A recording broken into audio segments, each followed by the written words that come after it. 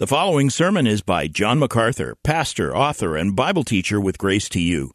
If you've never contacted Grace to You, we want to send you a free booklet by John titled Defeating Discontentment. It gives you 7 practical principles that will help you face setbacks and difficult circumstances and experience contentment even when life turns upside down. Request your free booklet titled Defeating Discontentment by writing to defeating@gty.org. That's defeating@gty.org. This offer is good in North America and Europe through June 2024. And now, unleashing God's truth one verse at a time, here is Grace to You Bible teacher John MacArthur.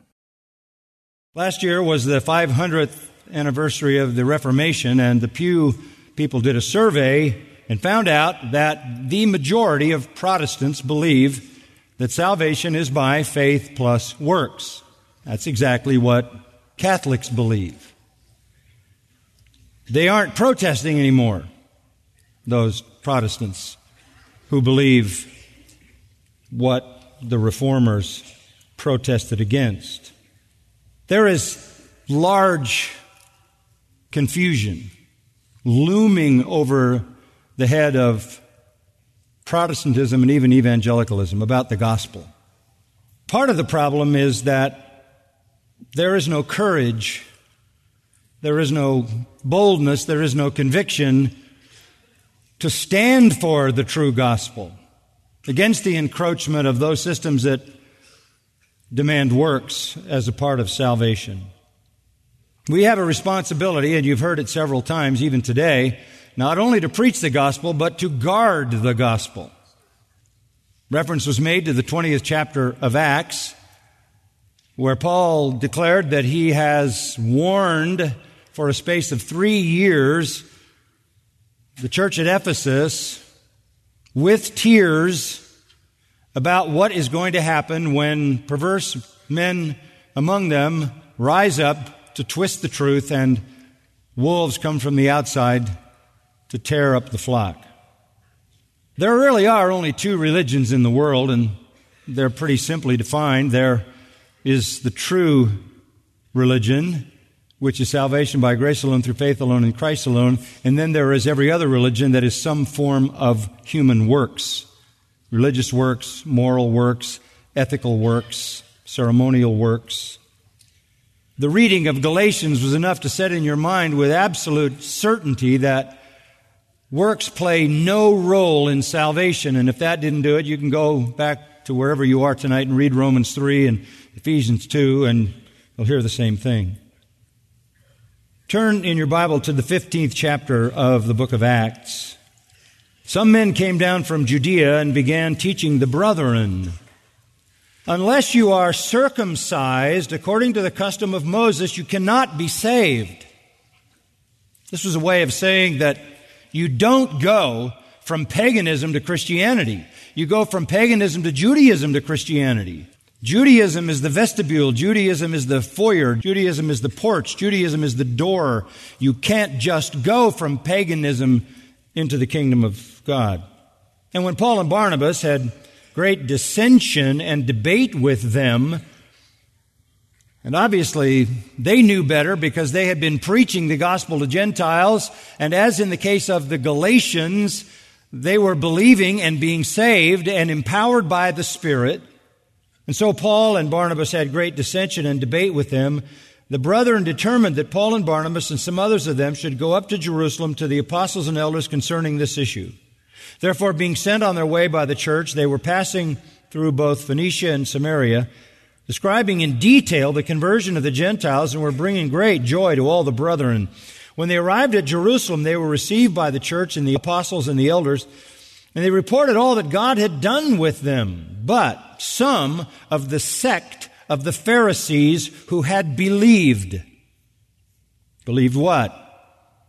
Well, certainly they believed in Jesus as Messiah.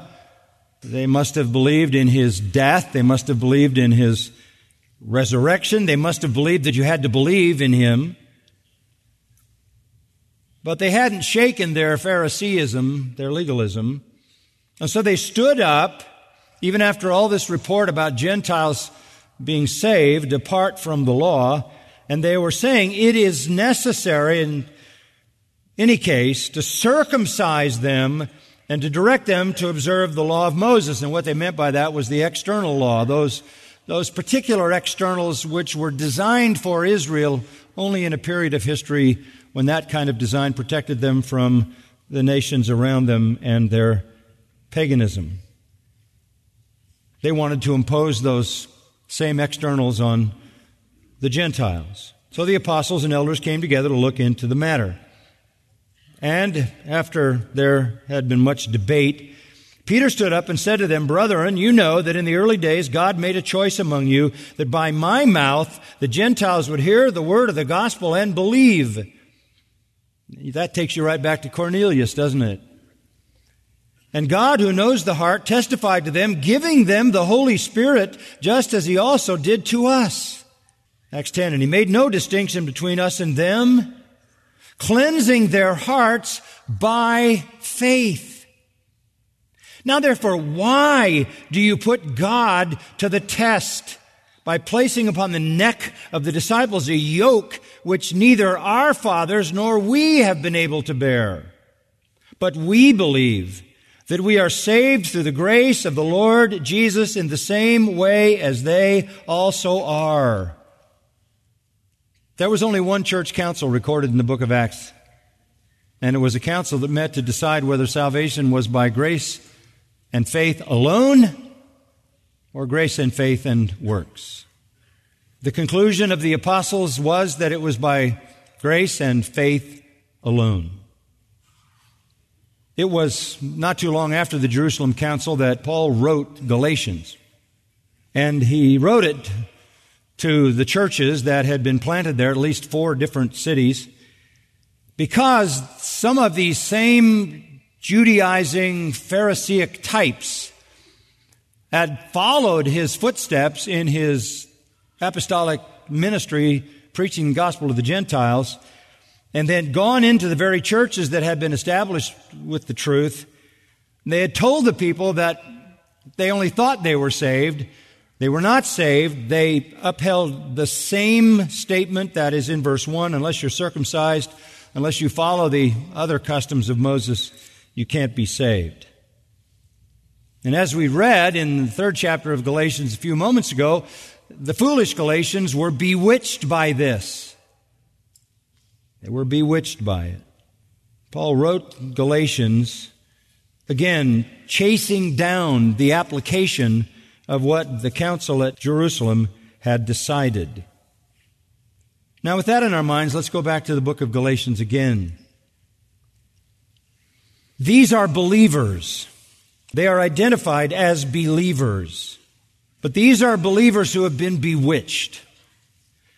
And part of the bewitching is that they have been bewitched about the gospel. And they have been bewitched about the role that works plays in the gospel. Now, these are believers again. They have, according to chapter 3, verse 3, begun by the Spirit. They have been, verse 5, provided with the Spirit. They have been truly converted, but they have become bewitched about the role that works plays, if any, in the gospel. I don't want to discuss circumcision. That's obvious to all of you, or all of the external laws of ancient Judaism. But they were sucked into this. It doesn't say anything about any of them being circumcised. That's a little bigger commitment. But it does say in chapter 4, verse 10, you observe days and months and seasons and years. They had injected into that Gentile environment some utterly unknown old Jewish festivals. And Paul says, look, verse 11 of chapter 4, I'm afraid that I've labored over you for nothing. For nothing. And then he says in verse 12, I beg of you, brethren, become as I am, for I also have become as you are. As far as Mosaic ordinances go, I pay no attention to them. I'm like a Gentile. Become like me. I've abandoned all of that. Plays no role in salvation. Now, this whole letter is really an expression of righteous indignation. If you go back to chapter 1 for a moment and verse 6, just reminding you, Paul indicates that these people who are believers are deserting God and God's grace and Christ by accepting a different gospel. There isn't another one, he says in verse 7, but there are some who are disturbing you and want to distort the gospel of Christ. And he says this, even if we or an angel from heaven should preach to you a gospel contrary to what we have preached to you, he is to be damned. Did you hear that? Just file that. Anathema. He said it again, as I've said before. He probably said it many times. I say it again now. If any man is preaching to you a gospel contrary to what you received, he is to be anathema, damned, cursed, consigned to everlasting damnation in hell. The Jews had been saying to the Gentiles, well, Paul doesn't want to impose that on you because that's a burden he doesn't want you to bear, and he wants to be popular because he's a men pleaser. Verse 10, Paul responds to that by saying, since I've just pronounced damnation on folks, does that sound to you like I'm a man pleaser? You've got to get the gospel right, men. You've got to get the gospel right, and you've got to address those people who get it wrong. They have to be exposed. They can't get away with it, but they are getting away with it. In the 500th anniversary of the Reformation, a year full of celebrations of the Reformation, the majority of people surveyed who are Protestants believe salvation is by faith and works. That is a large error, not a small one.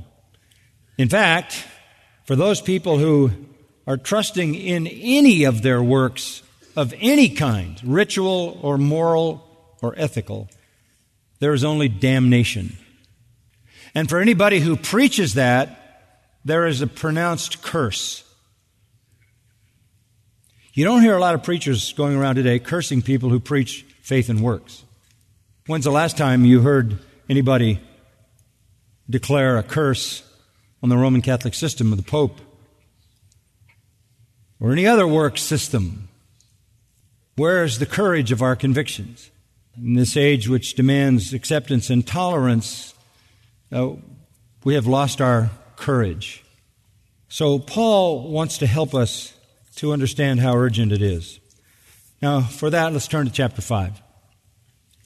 And having given his arguments for the importance of this issue early in chapter 1, and then given his arguments in support of justification by faith alone, in the first and second chapter, he gives arguments basically from his own experience with the Lord, which was revelational. And in chapters 3 and 4, he defends justification by faith alone from Scripture, Old Testament.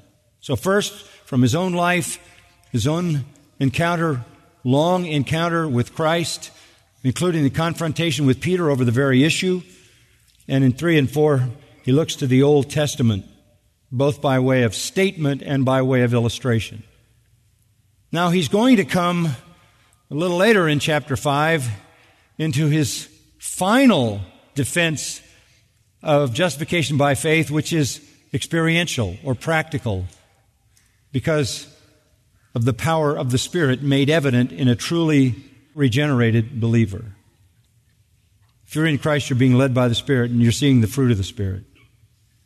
But before he gets to that, there's this very, very severe section in chapter 5, verses 1 down to verse 12. You might think, well, circumcision is not a big deal.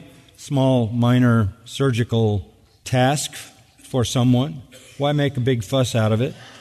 Some people think it's, healthy. Maybe in ancient times that was part of the purpose, that the people of God would, as the Old Testament says, have none of these diseases. Why is Paul making a big fuss over false teachers pushing circumcision as just a ceremonial ritual? Doesn't it have some symbolic meaning? It does.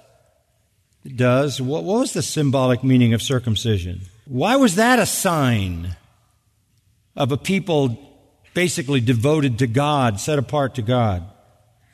I'll tell you why. Because never is human depravity more evident than in procreation. You will never understand fully how profoundly sinful we are unless you understand that we produce only sinners. We just produce sinners and sinners and sinners and sinners and sinners. We're so corrupt internally. And so that simple right on that very part of the human body where sinners are basically conceived was a declaration by God that you have a sin problem that is so profoundly deep that it's the very essence of your nature, and you need a cleansing equally profound. That was a symbol of that utter wretchedness that shows up in reproduction. But it was only an outward sign. It never did bring salvation to anybody. Neither did any other ritual. Nobody was saved by the blood of bulls and goats. Mosaic ritual, circumcision, had no righteous merit. It had no saving value. Circumcision was just this painful realization that you needed cleansing at a profound level. But only a symbol. So Paul is going to help us to understand that you can't push it past that and make it something necessary for salvation any more than you can make baptism necessary for salvation, or any other rite, or any other ceremony. And listen to how he presents this. Verse 1. It was for freedom that Christ set us free. Freedom from all those external laws. Yes, freedom from the law in the sense of its bondage. Yes, freedom from the law in the sense of its penalty. But he's in particularly talking about freedom from the externals of the law, which were attempting to be imposed back on these believing Galatians. And they were buying into it. And so he says to them, it was for freedom that Christ set us free. Therefore, keep standing firm. Do not be subject again to a yoke of slavery. Don't go back. You've been freed from those externals. Those were the shadows. Christ is the substance, right? Do not be subject. Do not take that yoke. It was the very issue of what I read in the 15th chapter of Acts.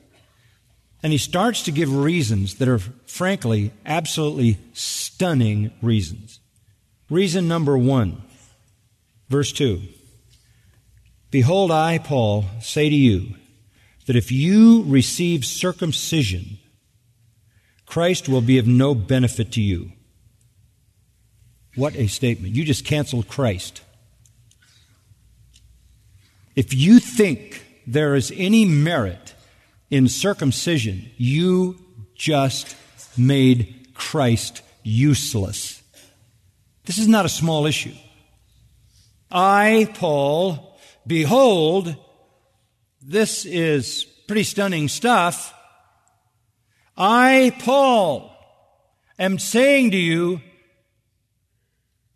if you think circumcision plays any role in salvation, you have just made Christ useless. Why does he say, I, Paul? Because he was circumcised the 8th day. Go back to Philippians 3. Well, you know what it says there. The Hebrew of the Hebrews, externally blameless as regards the law, zealous for the traditions. But I'm telling you, I, Paul, that if you receive circumcision as a work required for salvation, Christ profits you nothing. If you get yourself circumcised, you've just eliminated Christ. Romans 11:6 says, if it is by grace, it is no longer on the basis of works, or grace is what? No more grace. Christ will be useless to you. That just seems so radical. That just seems so extreme. I believe in Christ. I believe in His death. I believe in His resurrection. But I also believe that I need to do this. I believe that this is required for me to be saved. I believe I need to be baptized. I believe I need to receive the Mass.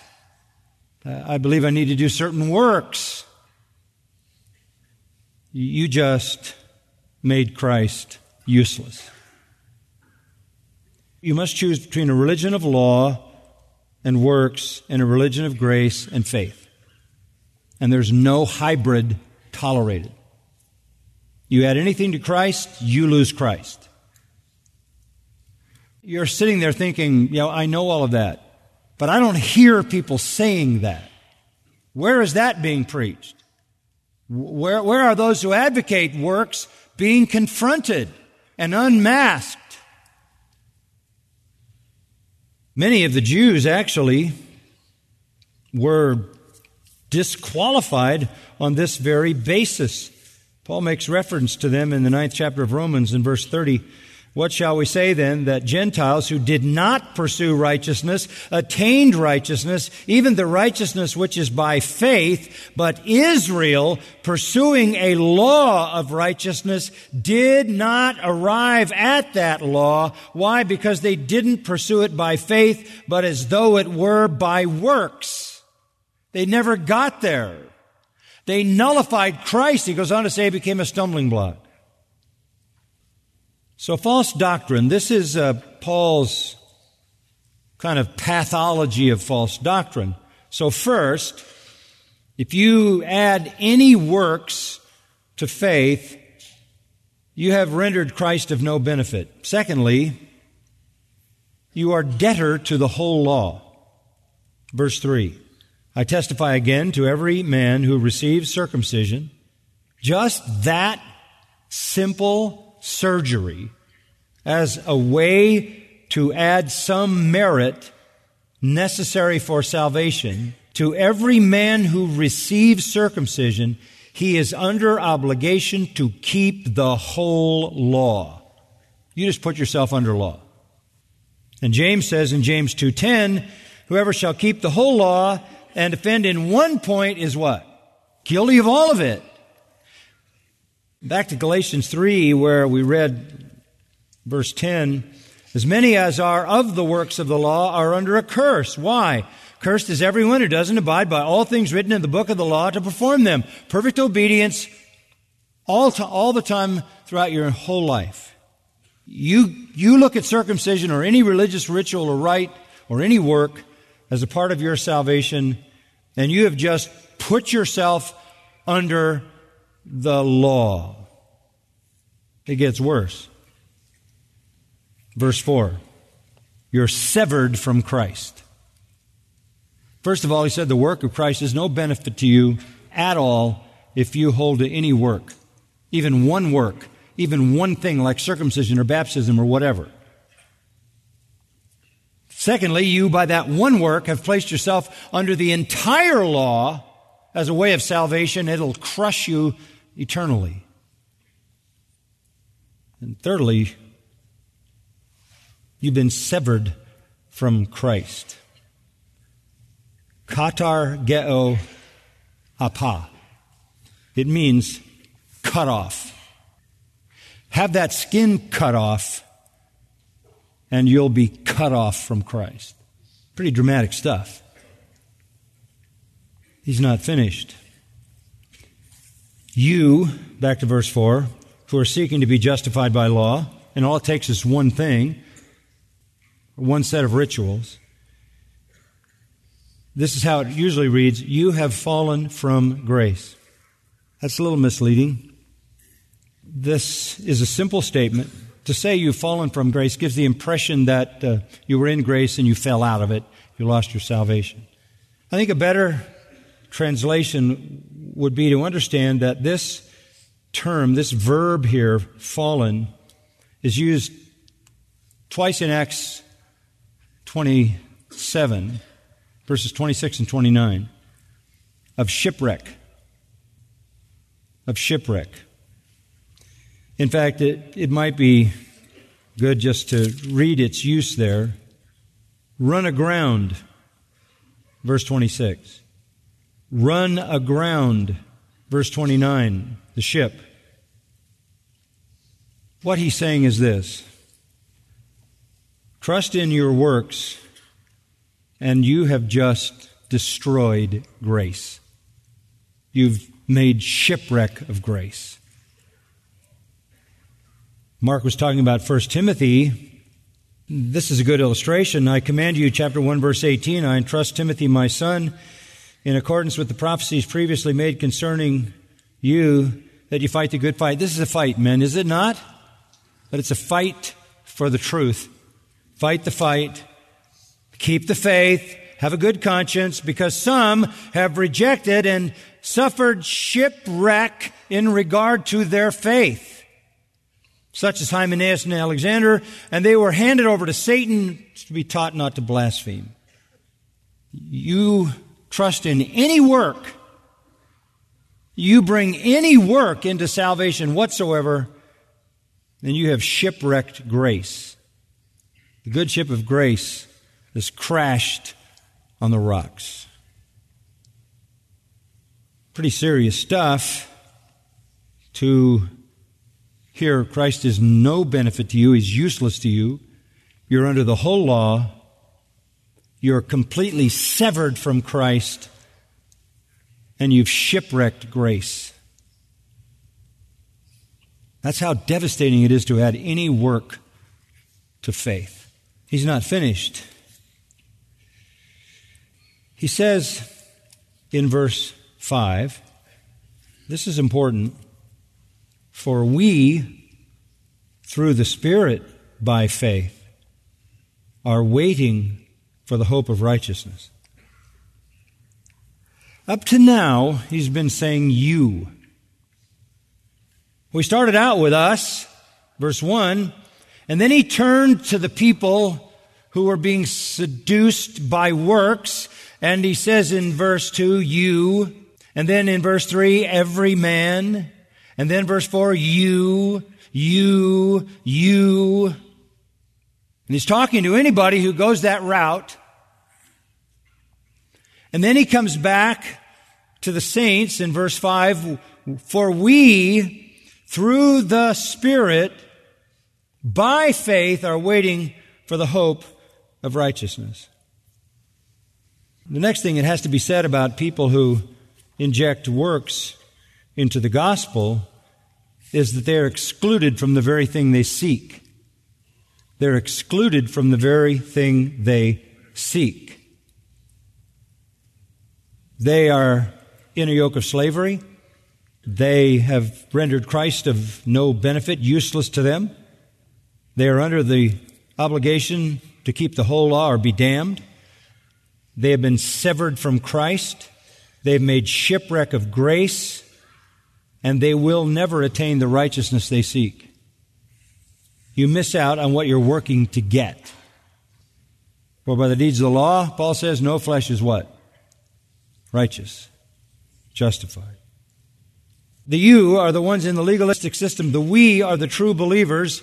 We, through the Spirit, by faith, don't work for righteousness. We what? What? We wait for righteousness. Now here he's not talking about the imputed righteousness that's credited to our account by God. He's talking about the actual righteousness granted to us in the future. I do not work for righteousness. I do not work for the imputed righteousness, listen to me, and I do not work for final righteousness.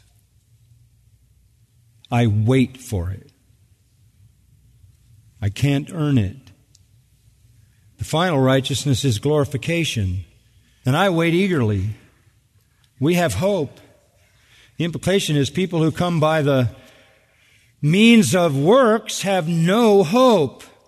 Key words: the Spirit, by faith, waiting, hope, righteousness. It's all there. Through the Spirit, by faith, we are waiting for the hope of righteousness. And again, not for that righteousness credited to our account, but for that righteousness granted to us that makes us as righteous as Christ in glory. Sums it up in verse 6. For in Christ Jesus neither circumcision nor uncircumcision mean anything, but faith working through love. Circumcision is meaningless. It is irrelevant. Absolutely irrelevant. Somebody might say, well, faith, is that all? No, faith works through love.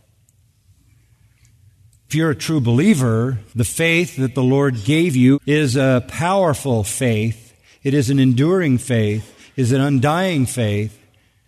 And it is a faith that works through love. Not through law, not through fear, but through love. That's enough for another discussion. I know you know about that. So that's Paul's opening presentation of false doctrine. And it's devastating. It is devastating. Just say, I believe in Christ. I believe in His deity. I believe in His virgin birth. I believe in His sinless life. I believe in His death. I believe in His resurrection. I believe in His ascension. I believe in His exaltation. I believe all of that.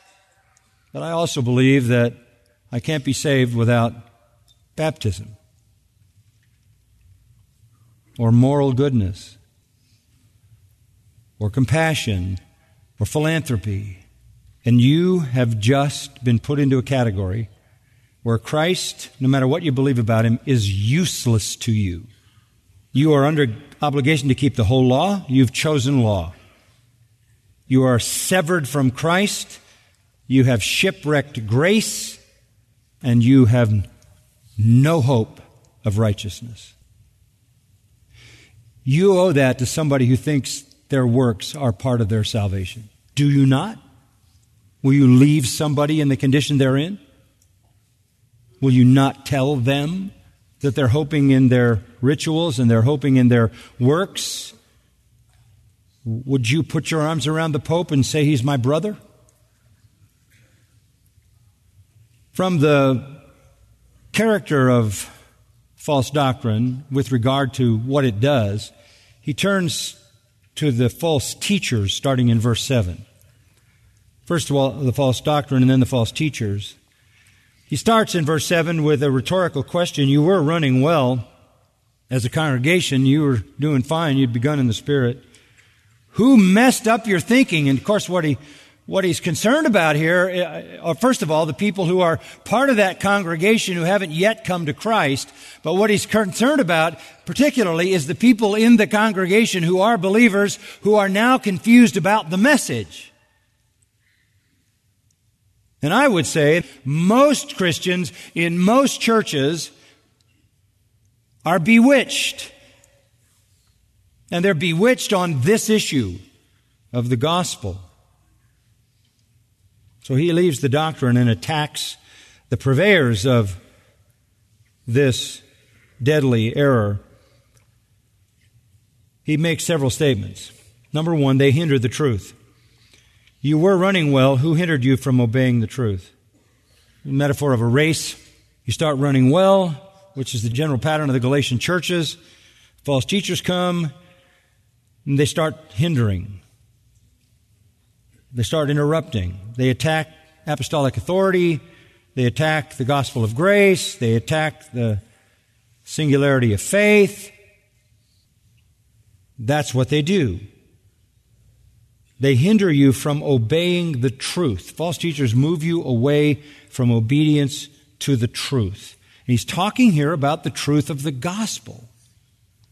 It is frightening to think that the majority of Protestants surveyed think you're saved by faith and works. That means the majority of Protestants are preaching a different gospel, and whoever preaches it is what? Cursed. Secondly, false teachers are not of God. Verse 8, this persuasion didn't come from him who calls you. Anytime you see call in any of the epistles, it's always the effectual call. Only in the Gospels is it a general call. This isn't coming to you from the God who effectually called you to salvation. This is assuming that true believers can actually be confused about the gospel. Those who have been effectually called and saved can lose their sense of understanding of the gospel they believed in and were saved by. There are many preachers who are true Christians, and they were saved by believing the true gospel, who are throwing their arms open to false gospels. This did not come from God. He's clear on the gospel. This didn't come from the God who calls you. Just a reminder that the very fact that you're saved is because of the goodness and kindness and sovereign grace of God, and you owe Him the integrity of His gospel that saved you. And you owe Him the courage to be faithful to it. It's impossible to forsake the pure gospel and not have forsaken the God who called you. Thirdly, false teachers, he says, contaminate the church. Verse 9, a little leaven leavens a whole lump of dough. Kind of a familiar proverb, isn't it? Used several times in the New Testament. A little yeast is a permeating influence in dough to make it rise, fills it up. Leaven is permeating influence.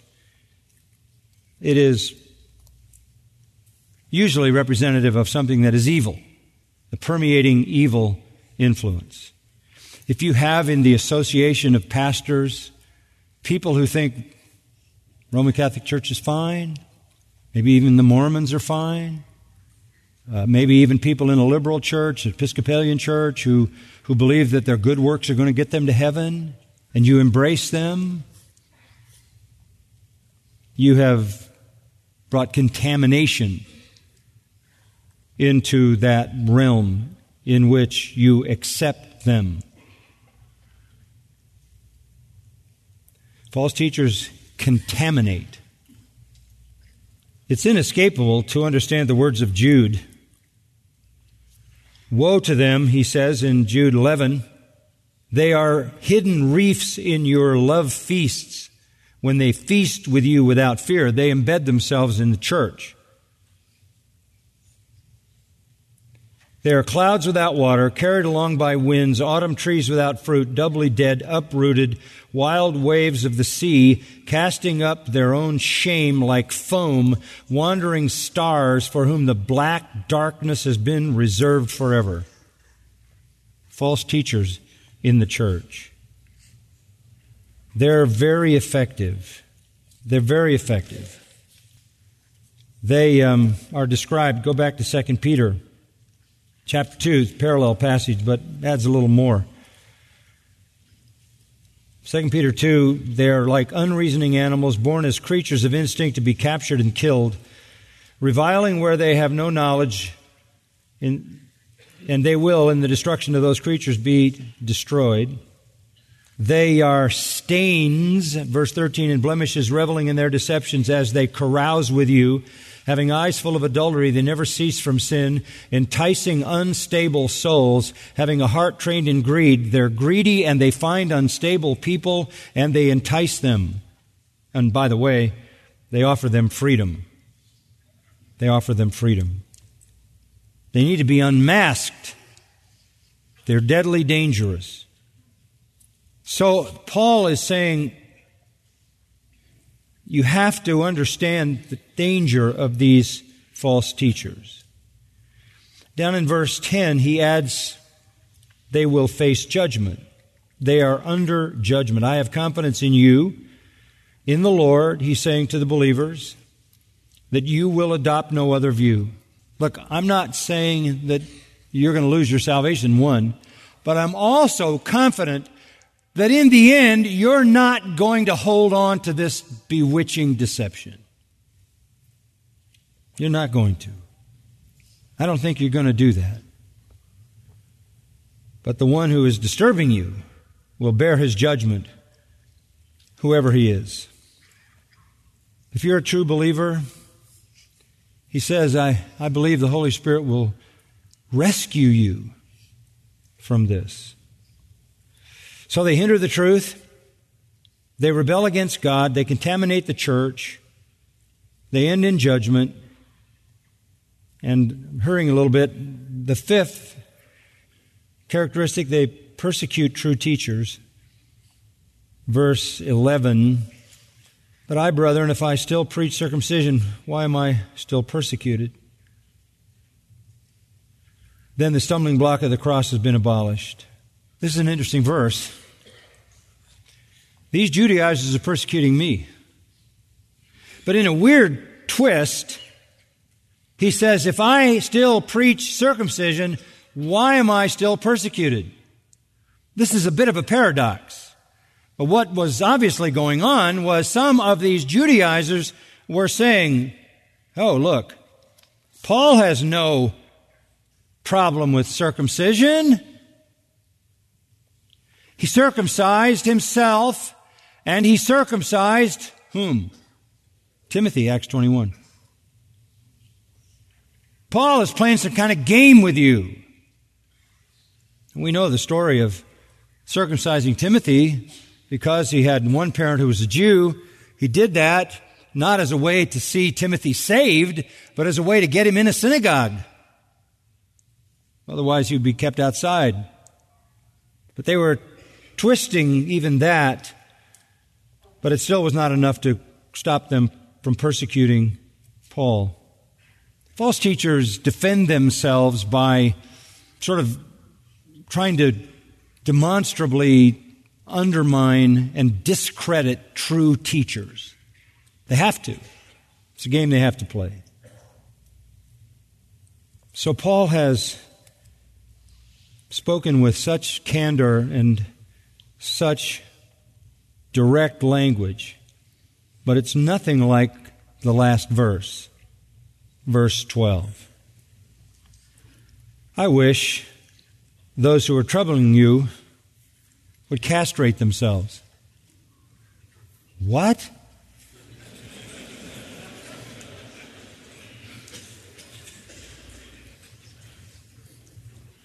They've ignored the cross. They're persecuting those who preach the cross. I wish they'd castrate themselves. I mean, I've heard of imprecatory prayers, but it's pretty serious. The cross is so offensive because it leaves no room for works, right? What in the world is he saying here? Galatia was near Phrygia. In Phrygia, the great worship of that part of the world was the worship of Cybele. And it was the practice of the priests and very devout worshipers of Cybele to castrate themselves. They were eunuchs. Paul is not wishing on them some painful physical injury. He's just saying this: if you believe circumcision is necessary for salvation, why don't you just go all the way and become a pagan priest? Why don't you just go all the way and become a pagan priest? You're a pagan. That's stunning. If we, men, do not wake up to the corruption of the gospel, this thing is going to get worse and worse and worse and worse. We've got to call it what it is.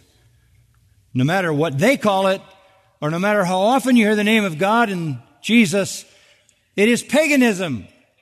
And they might as well go ahead and castrate themselves and become pagan priests.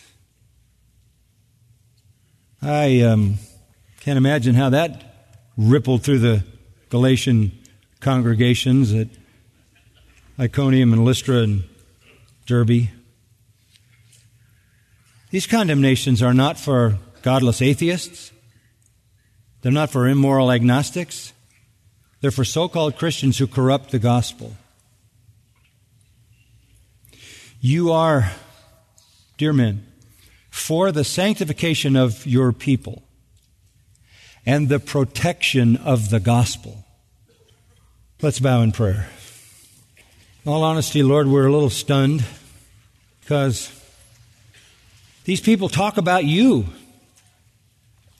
They say things like, God bless America, and things like that. And they talk about Jesus, and they say they believe in God, and they believe in Jesus as the Son of God, and they believe that you died and rose, and they just seem so familiar and so close. But haven't we been warned? The devil is disguised as an angel of light. His messengers are angels of light. And therein lies the deadly danger. We are the protectors of the church.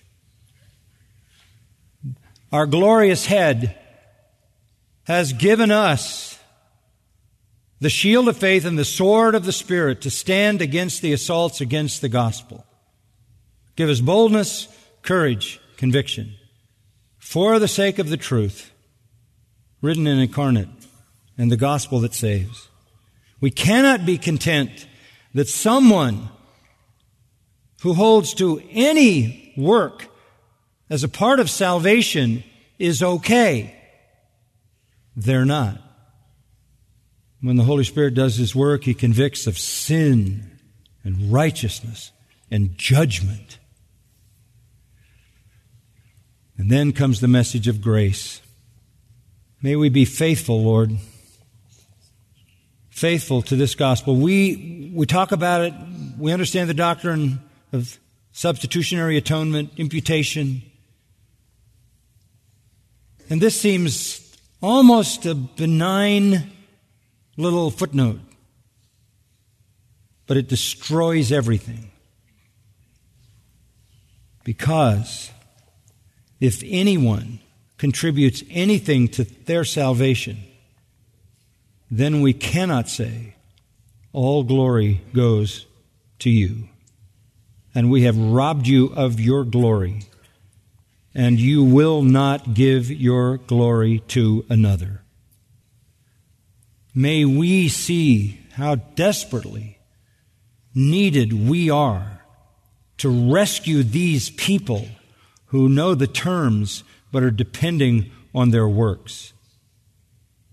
Give us opportunity to proclaim the truth to them that they might genuinely be saved. With thankful hearts, we say, may Jesus Christ be exalted. We pray in His name. Amen. You've been listening to John MacArthur, Bible teacher with Grace to You. For free access to all of John's lessons and a listing of study Bibles and books available for sale, visit Grace to You's website at gty.org. John MacArthur and Grace to You reserve all copyright protection under applicable law. Our copyright policy is available at gty.org, and it includes instructions for and limitations on duplicating this digital file.